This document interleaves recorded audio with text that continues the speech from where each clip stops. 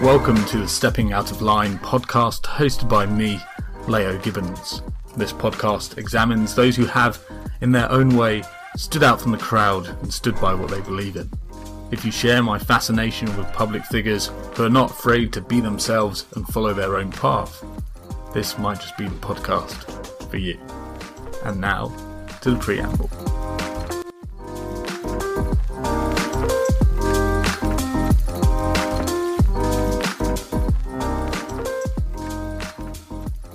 I first met Chris Clarke in 2017. At the time, we were both amateur bloggers with an interest in the Labour Party and left-wing politics. We were both trying to make sense of the changes within the Labour Party, and although we'd always seen ourselves as fairly radical and of the left, we wanted to understand why we felt so uncomfortable with it all. At the time, Chris was putting together his early ideas that would form his book that we talk about today. His book, The Dark Knight and the Puppet Master, is, in my opinion, the essential read for anyone who wants to understand the key tribal and cultural splits in the British left and where they come from. Doing these podcasts is a learning experience for me. Recording this particular podcast, I learnt to always keep the camera rolling, as it were. After I pressed the stop button, I got some great content that must remain, I guess, primarily between me and Chris. But he did say one thing that I'd like to share here. He said that we on the left are very good at understanding how someone's background and their life experiences shape them. We understand how poverty, social exclusion, or trauma can lead to challenges later in life, be it finding work or getting a decent education. And this gives us a greater flexibility and understanding, treating people less harshly. We understand that employment or criminality are not just caused by character defects that can be purely punished out of people. But Chris said that too many on the left scold people with different values or opinions. In Chris's words, nothing is more Thatcherite than telling someone to educate themselves. It's like telling someone to get on their bike. Their values are not shaped by their background and lived experience. They're simply a manifestation of character defects, their fecklessness or ignorance, which can be punished out of them if they don't get on their bike. In my view, Chris's ideas and his mantra is that we should all try and be a little bit more understanding towards those who we disagree with. Let's place ourselves in their shoes, and once there, try and find some common ground. In my view, his views mean he stepped out of line, out of current political normalcy, the current ways in which the left in particular do politics. Chris was fascinating to talk to, and I hope you enjoy listening to this as much as I did recording it. Here with me today is Chris Clarke, author of The Dark Knight and the Puppet Master, The Myths That Destroyed the Labour Party. His book is a searing critique of the myths and narratives that have seduced the political left and led it to electoral disaster and bitter division. In my opinion, it's one of the best dissections of left-wing populism around. I'm glad that Chris is on this show to share his ideas. Chris, to start off, could you give our listeners a brief summary of the three key myths that you believe have seduced the left? Yeah, there was. Thanks very much for having me, Leo. And the reason that I wrote the book came from a frustration with what would conventionally be called the far left, but a frustration not with necessarily all of the policy substance, so much as with a whole set of ways of thinking. So the book was an effort to distill those ways of thinking and understand what was really frustrating about them. And it focuses on three elements. The first, or three myths, as I call them. The first is the Dark Knight. That's knight spelt with a K, as in the kind of the evil nemesis. It describes the idea of politics as essentially a struggle between good and evil, with the left wing on the side of good always. And it kind of conceptualizes every policy dispute in those terms. The second myth is the puppet master, which is the idea of that all problems sort of come from above and are authored by the powerful. So it was the issue more is with the idea that our problems are made by powerful people rather than being chaotic or anarchic or organic. The third myth is the golden era, which is the idea of a kind of a brilliant socialist past, the kind of Arcadia, which has been kind of destroyed by modernity or by neoliberalism, and it's a kind of a backward-looking idea of contemporary politics, which suggests that we're kind of moving in the wrong direction on every point. So those are the three myths. If I can go back to, I think when we first met, you were blogging on these issues, and I was kind of similarly blogging around the Labour Party and the trying to get my head around why the party seems to be so toxic in the 2015 years onwards. And it seemed to be that actually on politics and on policy, those who I was kind of sitting next to in meetings, we were similarly aligned. However, often we were viewed as kind of mortal enemies, and I assume that's what's picked up on by the Dark Knight myth, that those who are on the centre left, those who might have marginal kind of policy differences, are seen as an enemy. And particularly if we didn't like Jeremy Corbyn or we didn't vote for him, we were seen as an impediment to a socialist government, and therefore we were the bad guys and we were somehow evil. And there was also a narrative that we were seen as kind of Blairite elites as well. So I would have quite bizarre attacks thrown at me that I was kind of, I had the demeanour of a Blairite kind of cabinet member, and then I would kind of, in the CLP meetings because I had my hair neat. I don't know. And that's somehow I was representative of the kind of puppet. And I assume you went through a similar experience. But actually, I'm going to put pen to paper and try and explain this experience and explain it to people from outside the Labour Party who don't quite understand the divide within it. Yeah, completely. I mean, when I think about the three myths, all three of them, aside from all the other sort of damage that I believe they do, is they act as dividing lines between the centre and the far left, essentially sort of splitting together a potential progressive coalition. In particular, the myth that I call the Dark Knight, that kind of the idea of the political spectrum as a moral spectrum, basically means that even a relatively small policy divergence, a particular question around nationalising a particular utility or not nationalising that utility, becomes a morally charged question, i.e. something which cuts to the quick of who a person is, and it may be a difference of small degrees in the first instance, but the implication is that because you don't support tuition fees, the student fees pledge that Jeremy Corbyn had, for example, that you're coming from a place of a kind of essentially you're a closet Tory, and not only that you're a closet Tory, but to be a closet Tory means to be kind of immoral in a core sense. So that, to me, explains why the left in particular, the Labour Party in particular, has this terrible ability to magnify small differences into big ones, and to be deeply divided, even though there are the actual core policy differences, certainly domestically, are often really not that large.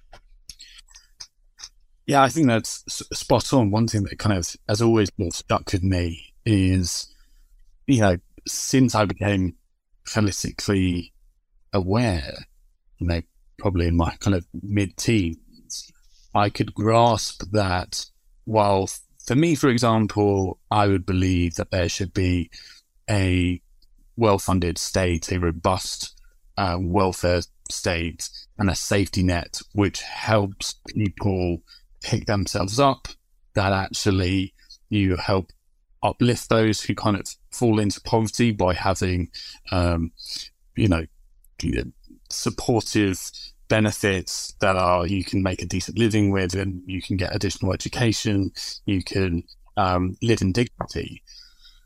However, someone on the kind of conservative benches might suggest that actually by having very generous welfare benefits, you might push people into accepting their lot, sitting idly on benefits and staying out of employment, pushing themselves. And actually, the positive thing to do would be to get people kind of on their bike by not offering such generous benefits and kind of pushing people. And that's how it'd work. I would disagree with that being how that would work. And actually, you know, most people do want to work. And actually, sometimes you trap people in poverty. That's what you do. You trap people.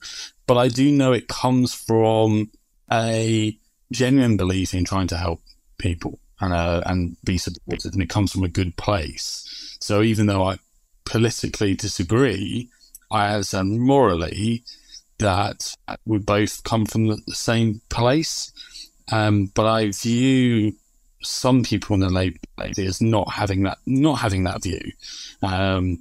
Is that something that you picked up on? That actually those who do policy, they are immoral. You know, they don't have their heart in the right place. Yeah, completely. I think that's where the real frustration with the kind of Corbynite surge came from, is because I didn't feel that it represented a particularly generous type of politics. And actually, I feel more broadly that elements of the kind of modern progressive left, it's not a particularly emotionally generous type of politics. It doesn't seek to always to give people the benefit of the doubt, who have different views, and thus it doesn't allow for a diversity of opinion, really, or it allows only for a relatively narrow diversity of opinion. And that was a core, I would say, probably actually the driving frustration with me, with certainly in the early days of Corbynism being kind of in its ascent, was the sense of people, a culture of giving others the benefit of the doubt, taking them on their own terms. It seems to disappear as a way of doing politics, and it seems to be very much about making very strident and harsh judgments of other people. The idea that people who voted Conservative did so out of a place of naked self-interest and didn't care about the poor in society, for example, I simply don't think stacks up if you've ever spoken to anyone who's voted Conservative in their life. Okay, there may be a few people, the Rees-Moggs, who really do fulfill elements of that stereotype, but I don't think it's a true stereotype, and I think it's completely destructive, obviously, firstly from a pragmatic electoral point of view, but secondly from a kind of ethical point of view. It is really quite dangerous in my view, and it was why, despite actually considering myself to be relatively left-wing and supporting certainly some of the more Corbynite type of policies and domestic stuff, I really couldn't get on board with it at all. So yeah, I'd completely agree with you there. One thing I was particularly interested in while reading your book was these cultural differences between the pluralist left and the populist left, and how we would view our political opponents. And you said about kind of giving, I would view it as a certain level of empathy, of trying to put yourselves in the shoes of your political opponents, trying to understand how they view politics, and how they come to their kind of policy ideas through that. And then there's the other view, which would just see them as, well, actually, their policies have negative impacts. They have purposefully done that. They are wicked. They are evil, or clearly just misguided and foolish. What's it about an individual that means that they choose a pluralist approach to politics and a populist approach to politics? Because you mentioned in your book a little bit about your background, that your father was a senior politician, and you saw quite close up how words could be twisted, how motivations could be portrayed, incorrectly from those who didn't know him, etc. So I could very much see how your kind of open-mindedness and wanting to, and your kind of approach to wanting to understand others' political motivations comes from your specific background. Have you noticed any difference between the pluralists that you bumped into in the Labour Party and the populists, and their background and their personality? Or do you think it's just, what sort of political subculture you fall into into an early age?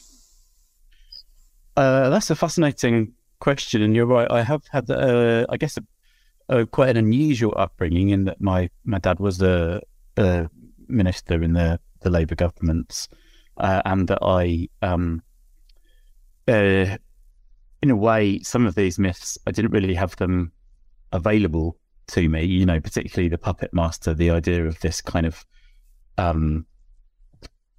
this cabal of powerful people controlling society. When you've got a ringer from the local newspaper on your doorstep trying to take photos of you leaving the house or something because something's happened in the news, the idea that this powerful cabal slapping everyone's backs and lining their own pockets really doesn't stack up. Now, you might say I would say that, wouldn't I?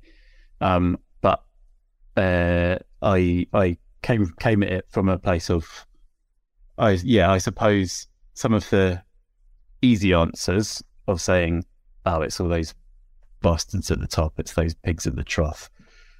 That kind of, it would have been so hypocritical for me to hold that view, or at least so personally problematic for me to hold that view, that I quite quickly, from my kind of mid-teens onwards, moved away from that and was particularly very, very kind of skeptical of anything that had a conspiracy theorist element, or that even what I would say that was at the thinner end of the conspiracy theorist wedge, the idea of powerful elites, men in suits in corridors, sort of pulling levers in order to advance their own interests. That idea, particularly the second of my three myths, the puppet master, I think was I felt I was quite disabused of that by my particular background. I don't honestly know on that. On the question of so for a bit of context, I described in the book there being sort of two camps on the left: the populists, who essentially are more conventionally described as the far left, and pluralists, who are might be described as the moderate left. And I describe pluralism as a kind of really core trait of my own politics, and I think of general centre-left politics. And I think that I wouldn't honestly know how somebody ends up as one rather than another, and I wouldn't want to make sweeping assertions about that, because I'm sure I've been guilty of many of those populist impulses on certain points. The kind of the other guys are just bad. How could someone possibly think that unless they're actually a bad person? So I've believed those things at points, and I probably believed them in some of them in 2015 when Corbyn it became to be Labour leader. And I think there was a process of the book of saying, of trying to think through some of that, you know, the rationale for why I didn't like the populism, and maybe trying to hold a mirror up to any populist instincts I had myself, maybe. But yeah, I wouldn't be able to say a surefire categorization of why someone ends up as one, not another. Yeah, my only experience is those who have maybe worked at a kind of a sort of senior level within, public sector, who've worked in and around politicians closely, or, worked as a kind of researcher for an MP.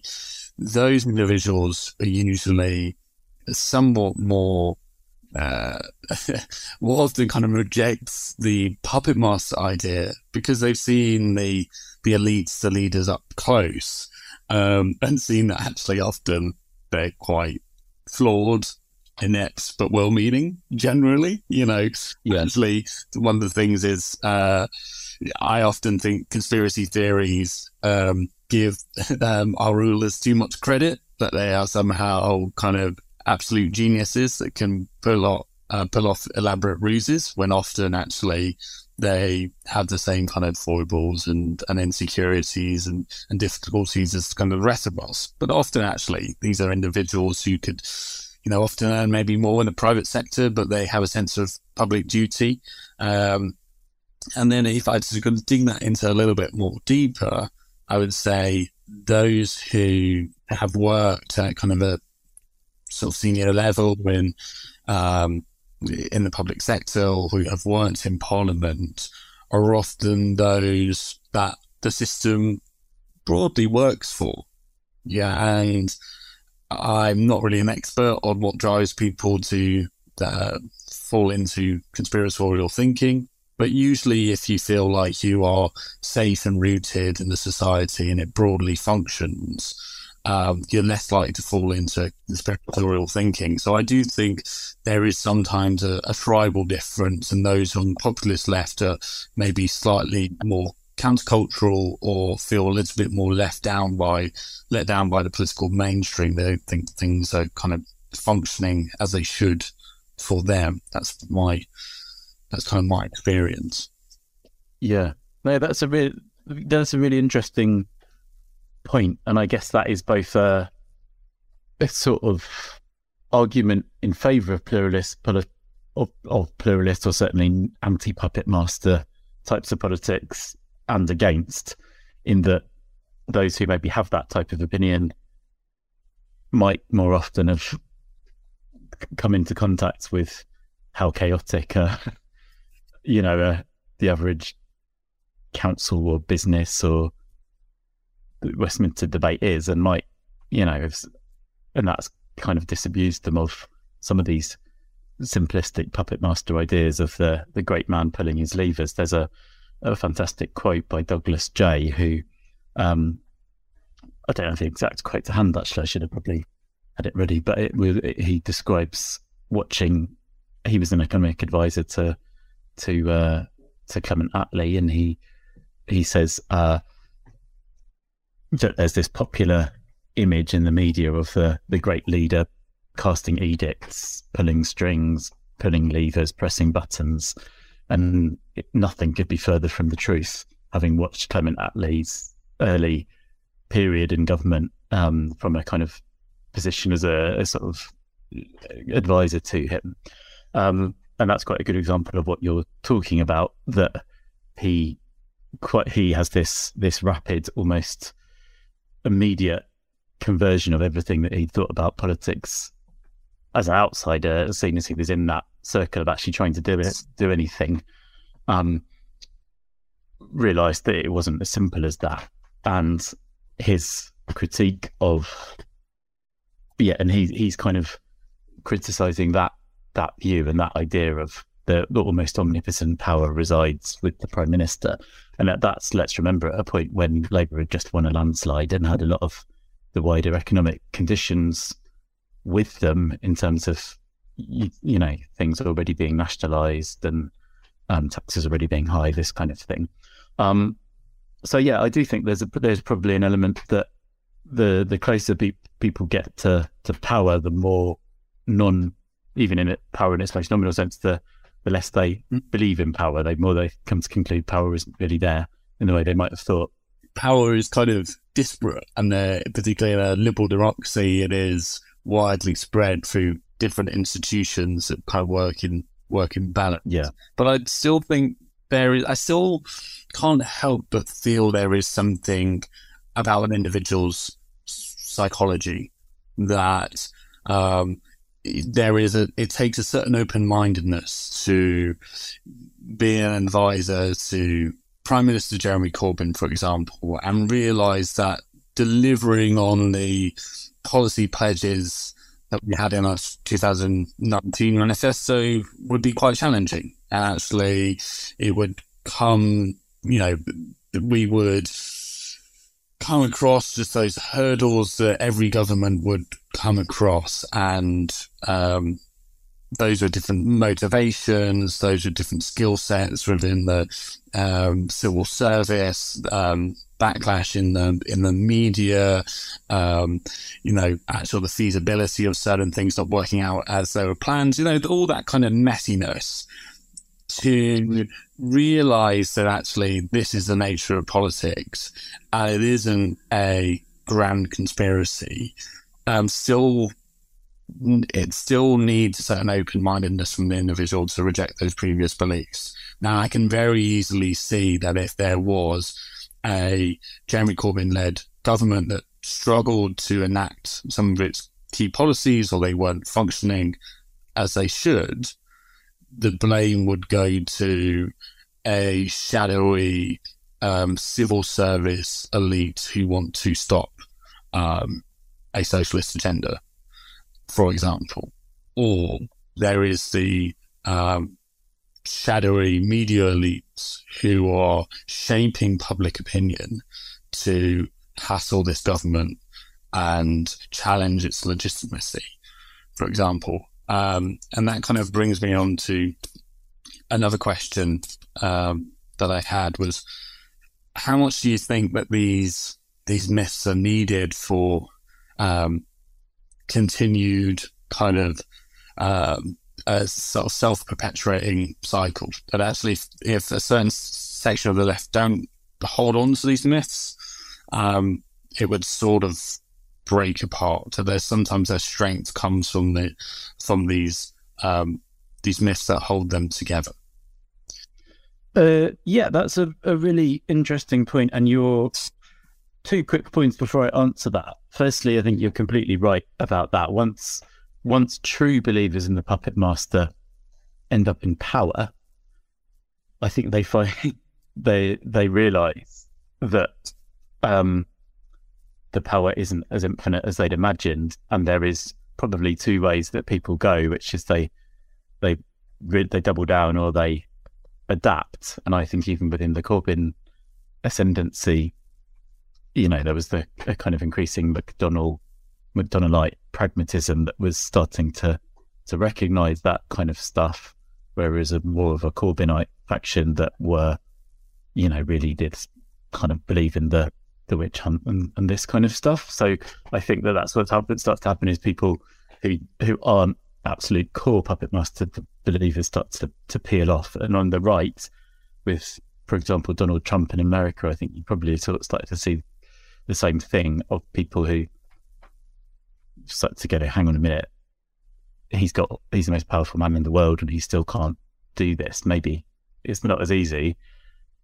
And people who go, oh, it must be a shadowy force that stopped him from building the wall or whatever it is.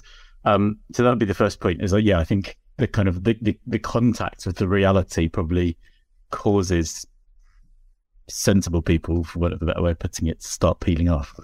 Secondly, just on your point about being relatively comfortable, I do think that, probably people who do take the pluralist view, or certainly the non-puppet master view, often, sometimes if they might be people who have relative kind of high levels of comfort, and they don't feel particularly strong grievances, hence they're relatively comfortable sometimes with elements of kind of technocracy, and less angry or less willing to believe there's a bad guy in the scene. So I think just wanted to acknowledge that, because it's a criticism of my argument about it, and I think it's probably criticism with a little bit of fairness, more than a bit of fairness to it.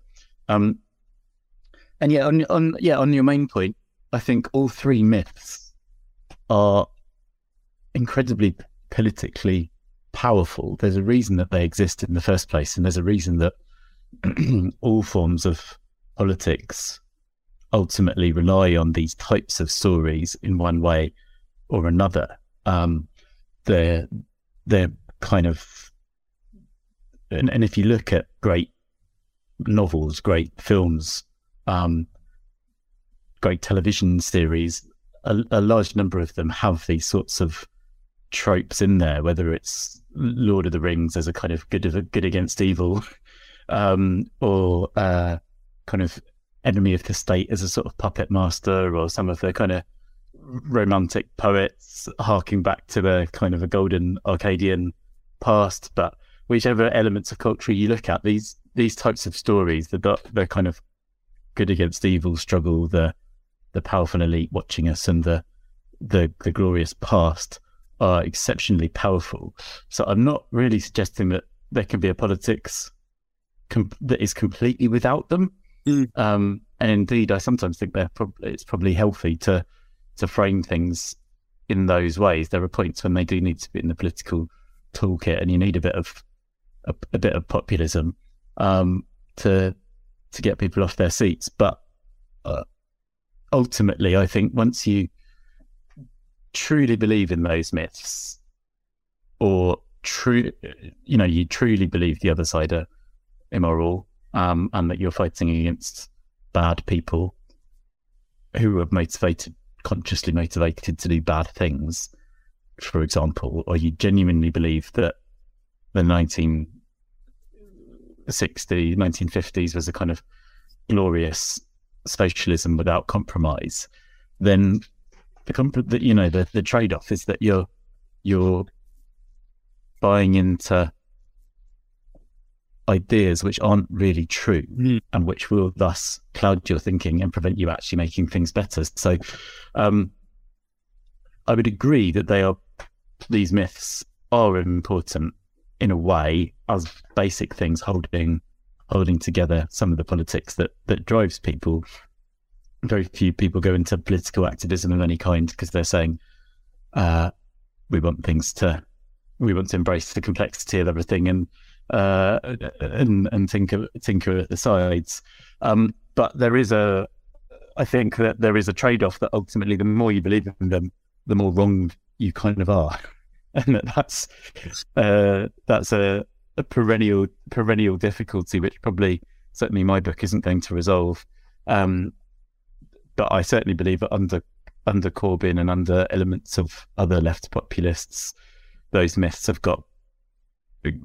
carry far, far too much weight, and the empirical, rational analysis of what might actually be motivating our opponents, or what might actually be preventing social change, is not really weighed up and thought about properly, and essentially the balance has been got wrong. And this podcast was predominantly to kind of look at figures who have stepped out of line politically, stepped out of line with their political tribe, and stood by kind of what they believe is right, and have suffered negative consequences for doing that. Many of whom have been on the kind of receiving end of attacks from populists. And I think the obvious issue with the Dark Knight fallacy is that if you believe someone is acting immorally, that they are driven by self-interest and a hostility and to others and bigotry, or if you fundamentally think that they are evil, actually stopping them, anything goes. And that's quite an obvious one. I mean, we know the extreme examples and where that leads. You know, it leads to putting people up against the wall. That's obvious. What I find, and I think actually that culture explains some of the horrendous trolling that people experience online. You know, the depths in which people will go to abuse and slander political opponents, it never fails to shock me. You know, I'm someone with I'm kind of a potty mouth who has a bit of a short temper, that there are certain depths that people go to on the populist right and populist left to criticise their political opponents that I just think is, you know, abhorrent. For example, an example would be a new phenomenon in which I think is deeply unethical, is the use of weaponizing suicide as a political weapon to say you have led to someone's death, or which I see often, you know, criticism of Tory MPs saying your policies have directly caused this person's suicide, for example, you know, and criticizing those individuals in those terms. I wanted to get your views on a political culture in which politicians are attacked in those terms, and do you think it comes from this idea of we are on the side of the angels, we are the white knights, and we need to stop these evil dark knights, and therefore anything goes in a battle against good and the evil? Yeah, absolutely. I mean, that would be the answer really is a simple yes to that question. But yeah, no, I just brought just the swerve emotion of seeing some of the recent attacks on not even political allies, you know, just people sharing screenshots of this is what's been in my DMs, for example. It does kind of shake me, and obviously that is something that kind of gets thrown out into the discourse quite often. You know, look at these individuals this is how the far left treat their political opponents. This is how the far right treat their political opponents. Often it's anonymous. Don't know who's behind those accounts. And it's quite fairly easy to say that actually if these individuals got, you know, they are just shouty oddballs online. If they got political power, oh no, they wouldn't actually treat their political opponents like that. You know, their tweets don't reflect how they would realistically treat their political opponents if they had the levers over the police or the armed forces.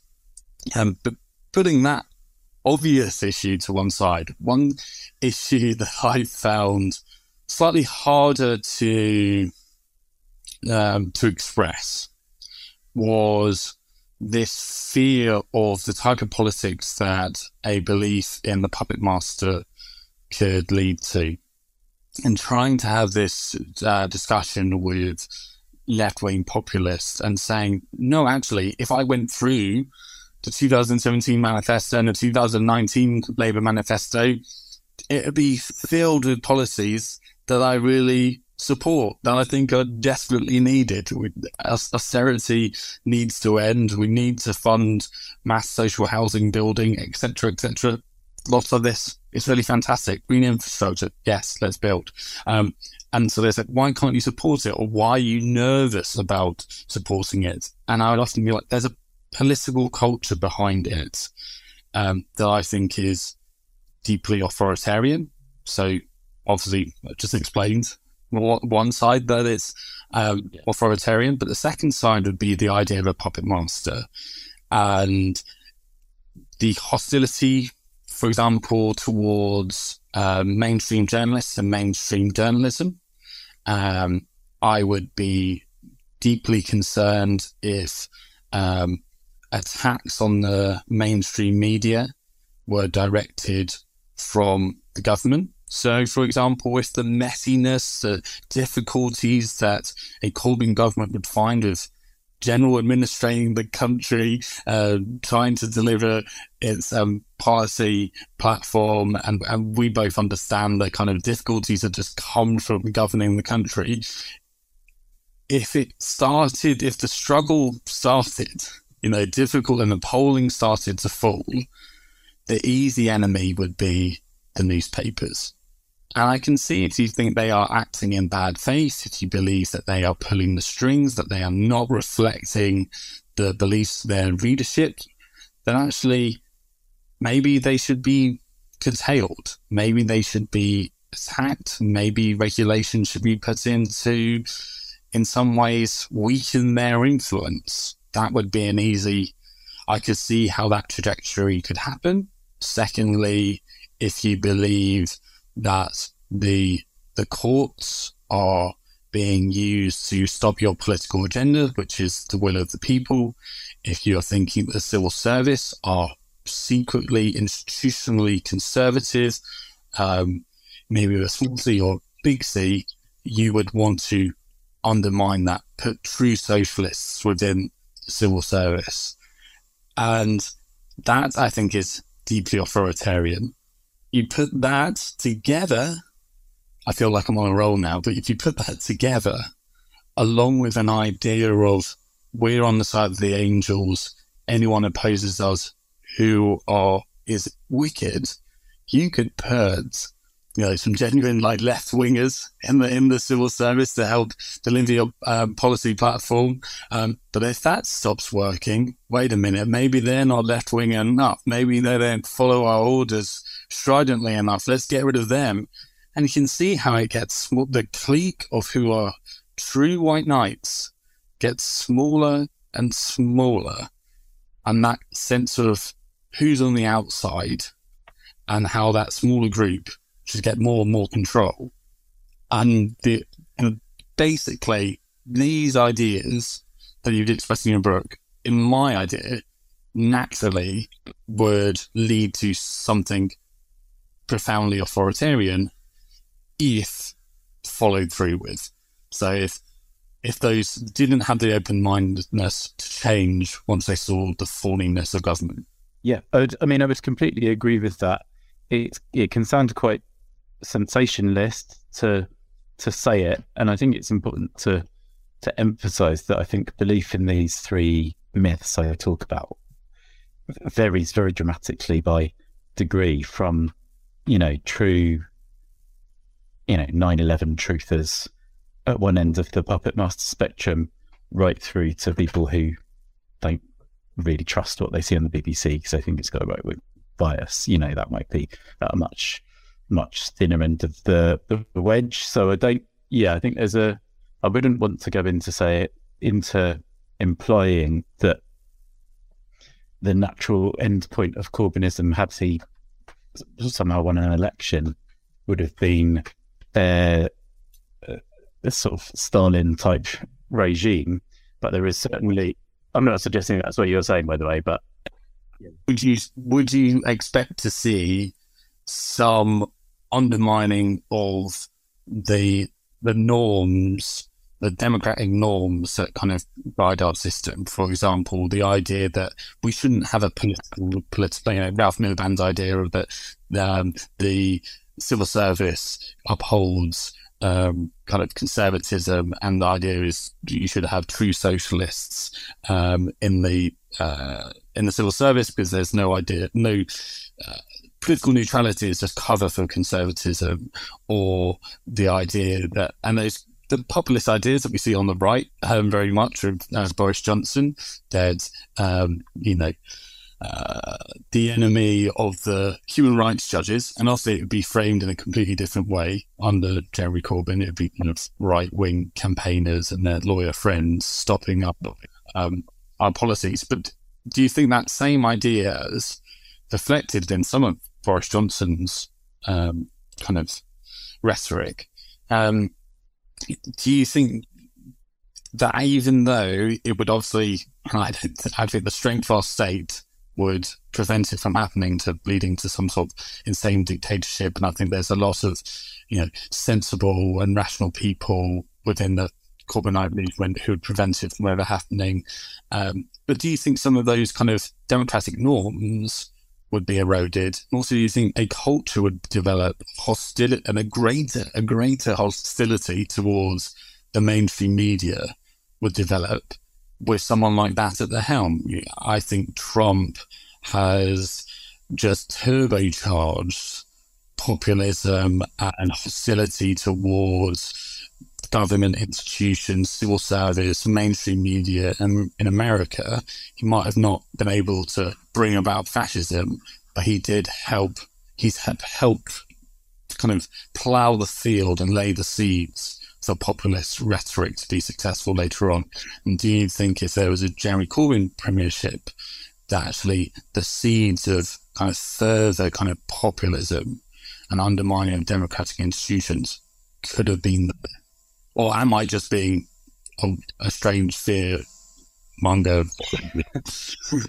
Yeah, well, I don't think you're being a strange fearmonger, Leo, and I think on the Trump/Brexit right, you get a kind of they believe equally strongly in these three myths, whether it's the Republican Party talking about rhinos, Republicans in name only, who are kind of enemies within, and using that kind of Dark Knight approach, whether it's the Brexit obsession with the puppet master saboteurs in the kind of House of Lords or whatever it is, controlling politics and stopping the will of the people, or whether it's in kind of Halcyonian recollections of the past in which Britain was this buccaneering state and that we can somehow go back there. There's almost a perfect mirror image of that, and I suspect that, had we had a Corbyn government, it would have been relatively similar to, in terms of its approach to some of those media, democratic norms, etc., to how the Brexit right has behaved in government, or that kind of thing, of a kind of eroding of those institutions. But probably not. I don't think we would be living in Stalinist Russia, but I do think that it has that similarly corrosive effect. Boris Johnson just kicking out the Remainers in his party arbitrarily. I could imagine that the levers internally in the Labour Party and the mechanisms would be shaped to make it far more easier for small numbers of members to expel vocal critics of Jeremy Corbyn. The similar kind of our enemies should be removed, which is clearly anti-pluralist. And your book goes to quite strong lengths explaining the difficulties that would for an old school kind of socialist agenda to be brought about in one nation in a globalized world. And I think a classic frustration, which I share as someone who's, as I said in the previous podcast, once a century stab without damn kids, is that it is very difficult to tax the new 1% because their money smooth across borders. That ability for us to tax vast corporations in a way that would be, I think, ethical, but also actually to really build our tax base would be difficult because they can move over to the Cayman Islands and base themselves there. There's a lot of, mainstream political figures who think this is an issue and are trying to find policy levers to tackle it. And my fear would be that, tackling kind of vast wealth would be very difficult. So, a populist agenda of saying that actually we don't need to raise taxes for middle incomes, we can just tax 1%, might actually fall down once we're in government. Similarly, an idea of tackling climate change is just need to tackle the 1% and the huge oil companies. Well, actually, it's our usage of fossil fuels that mean these companies that play vast and continue to invest in fossil fuels. So I think often, and your book mentions this, to look for easy answers. That is, it'd be straightforward to tackle these huge issues in a globalized world. And I guess a fear would be if a left-wing government came in and found it quite difficult, then they would fall back on the safety net of these myths. And I assume that's a thread that kind of runs through your book. Yeah, I think that the kind of overall, it's easy for the book to be looked at as making, I guess, a fairly obvious and slightly kind of lame argument of can't we all be a bit nicer to each other, and let's stop being horribly abusive to each other and believing in crazy conspiracy theories. And everyone goes, yeah, of course. And it is saying that to a degree, but it is also that there is an element of all of these big political questions, or really looking in the cold hard light of day at the policy realities, the electoral realities, the difficulties of genuinely engaging with the media and of understanding where the media is coming from, which these myths completely prevent you from doing. They create massive blind spots and cul-de-sacs, and a very obvious, very small electoral cul-de-sac, for example, being the myth of the non-voter, which I remember when Corbyn coming in, this idea being a kind of, it's fueled by a sort of puppet master idea that we have an elite politics which only refers to elites, and there's this great reservoir of disenfranchised left-wingers who don't vote because the system isn't left-wing enough for them, and it's controlled by powerful people, and once you democratise that, you'll suddenly kind of unpop the cork, and those non-voters will come rushing out to vote for socialism, and that doesn't correspond to anything that rational analysis tells us about what non-voters think, how they've traditionally behaved, how easy they are to mobilise. But because the kind of dark night myth enables you to never really face up to that question. So there's, yes, some of the arguments in the book are about saying, let's all be a bit nicer to each other, but some of them are also about saying, if you're actually serious about the political change and progressive political change, then you do need to look quite hard at the really difficult questions that exist around the sorts of things you've discussed around capital flight, for example. Why was it easier to enact a sort of socialism in one country type thing during the 1950s than it is now? Well, there's a myriad reasons. And that's not to say you should give up on the idea of improving economic quality, but it's saying, let's actually look at what's changed, what's different, what can be, what the real solutions might look like right now. But these myths completely defer all of these hard questions, I think. And I think that's as big an element as the kind of generally corrosive impact that they have on the discourse. And do you think that obviously there's always been this element on the left. Your book expresses about how aptly we look back at the time as this kind of golden era. That's when kind of true socialism was enacted. Actually, at the time, he had critics to his left saying he was betraying the socialist cause. So there's always been this kind of cultural split. But do you feel that the changes in the economy, that the difficulty that comes from it would be really interesting, because actually your book does defend the new Labour government, and that actually it worked within the new economic framework of globalised capital, and actually did put a huge amount of money into eradicating poverty, into tackling inequality outside of the top 1%. So outside of that, the huge wealth that's very difficult to tackle, there was a lot of progressive good. But do you think those changes in the economy, in that at the moment lots of people are struggling, particularly if you're a younger Corbynite, the political or economic environment is quite unfair if you don't own a home, for example.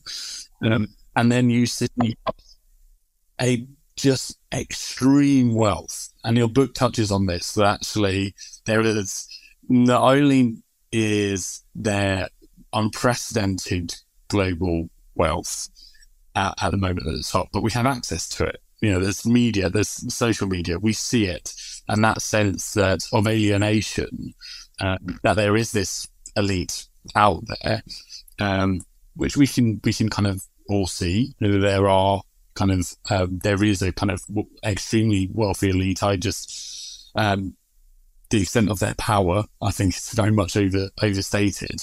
But do you think those kind of economic changes have led to growth in populism? Do you think that actually this left populism has grown in the last 10, 20 years? And what do you think are the causes behind that? And fundamentally, do you see it changing at all? Do you see your book persuading the masses that actually we should be a bit nicer to each other and understand that politics is a messy business with people mostly just trying to do their best? Yeah, I certainly think that very extreme wealth inequality is a big factor here, and the problem is it's a very difficult problem to solve multilaterally, I think, because you need to cooperate with lots of other countries, and to address things like wealth, taxing wealth, you need to really do it on a kind of more international basis. I don't think you can do it using solely domestic levers. And I think, there is a real mismatch between, if you're a young person who the idea of even renting is incredibly expensive if you're living in London or whatever it is, and you're a series of blows to young people, ranging from general government cuts during the 2010s through to the rise of things like unpaid internships, through to the state of the housing market, and very frustrating situation. And I've been in all of those situations myself, and continue to be. Presenting people with the technocratic explanation of actually this is really hard to solve regional inequality and the dominance of London, or it's really hard to solve the global elites without being very, very cautious and touchy-feely. Is softly is there is a real mismatch between that. So I'd agree with you, and I stress the book isn't looking to present all the answers or to suggest that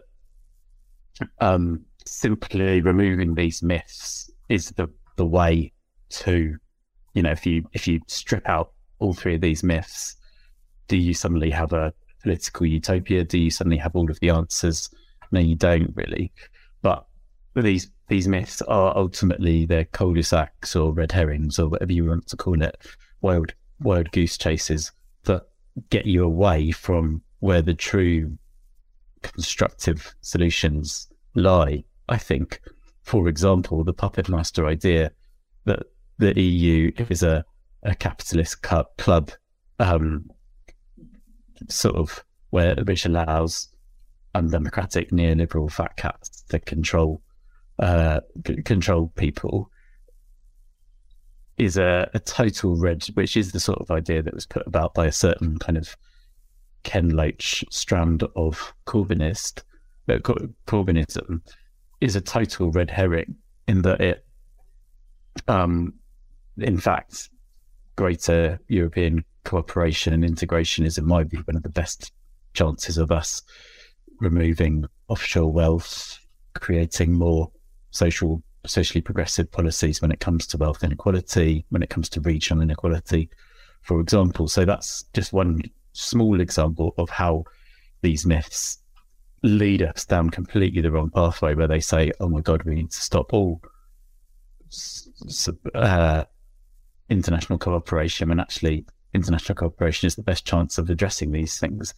And that's just a little example, but yeah, to emphasize, I don't think the answers are easy, and I don't think getting rid of the myths solves all the problems, but I do think it means you're a little bit closer to being able to address them. Yeah, no, I think your book kind of expresses that idea very well. It's look, this book doesn't have all the answers, but it does very thoroughly explain how these myths and bring you to a dead end.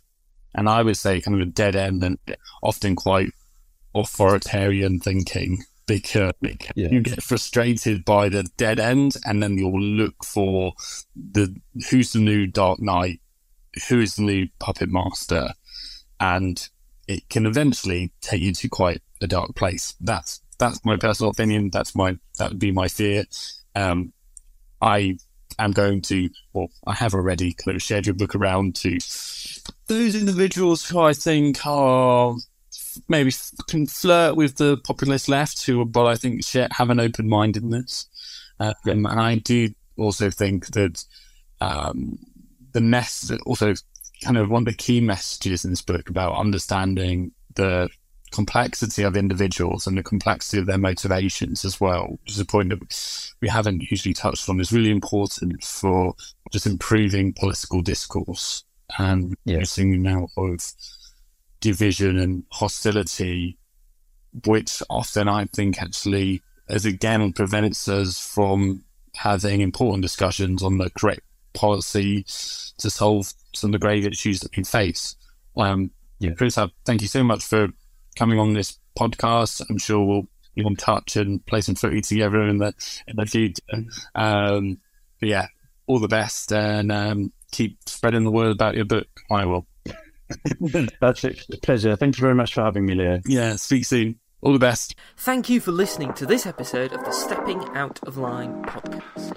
If you'd like to support the podcast, listen without the adverts and hear bonus episodes, sign up to our Patreon at www.patreon.com/steppingoutofline. That's www.patreon.com/steppingoutofline. To find out more about what Leo's getting up to, then check out his Twitter at Leo_FH. That's at Leo_FH. And if you want to find out more about Chris and his book, make sure to check out his Twitter at Warring Fictions. That's at Warring Fictions.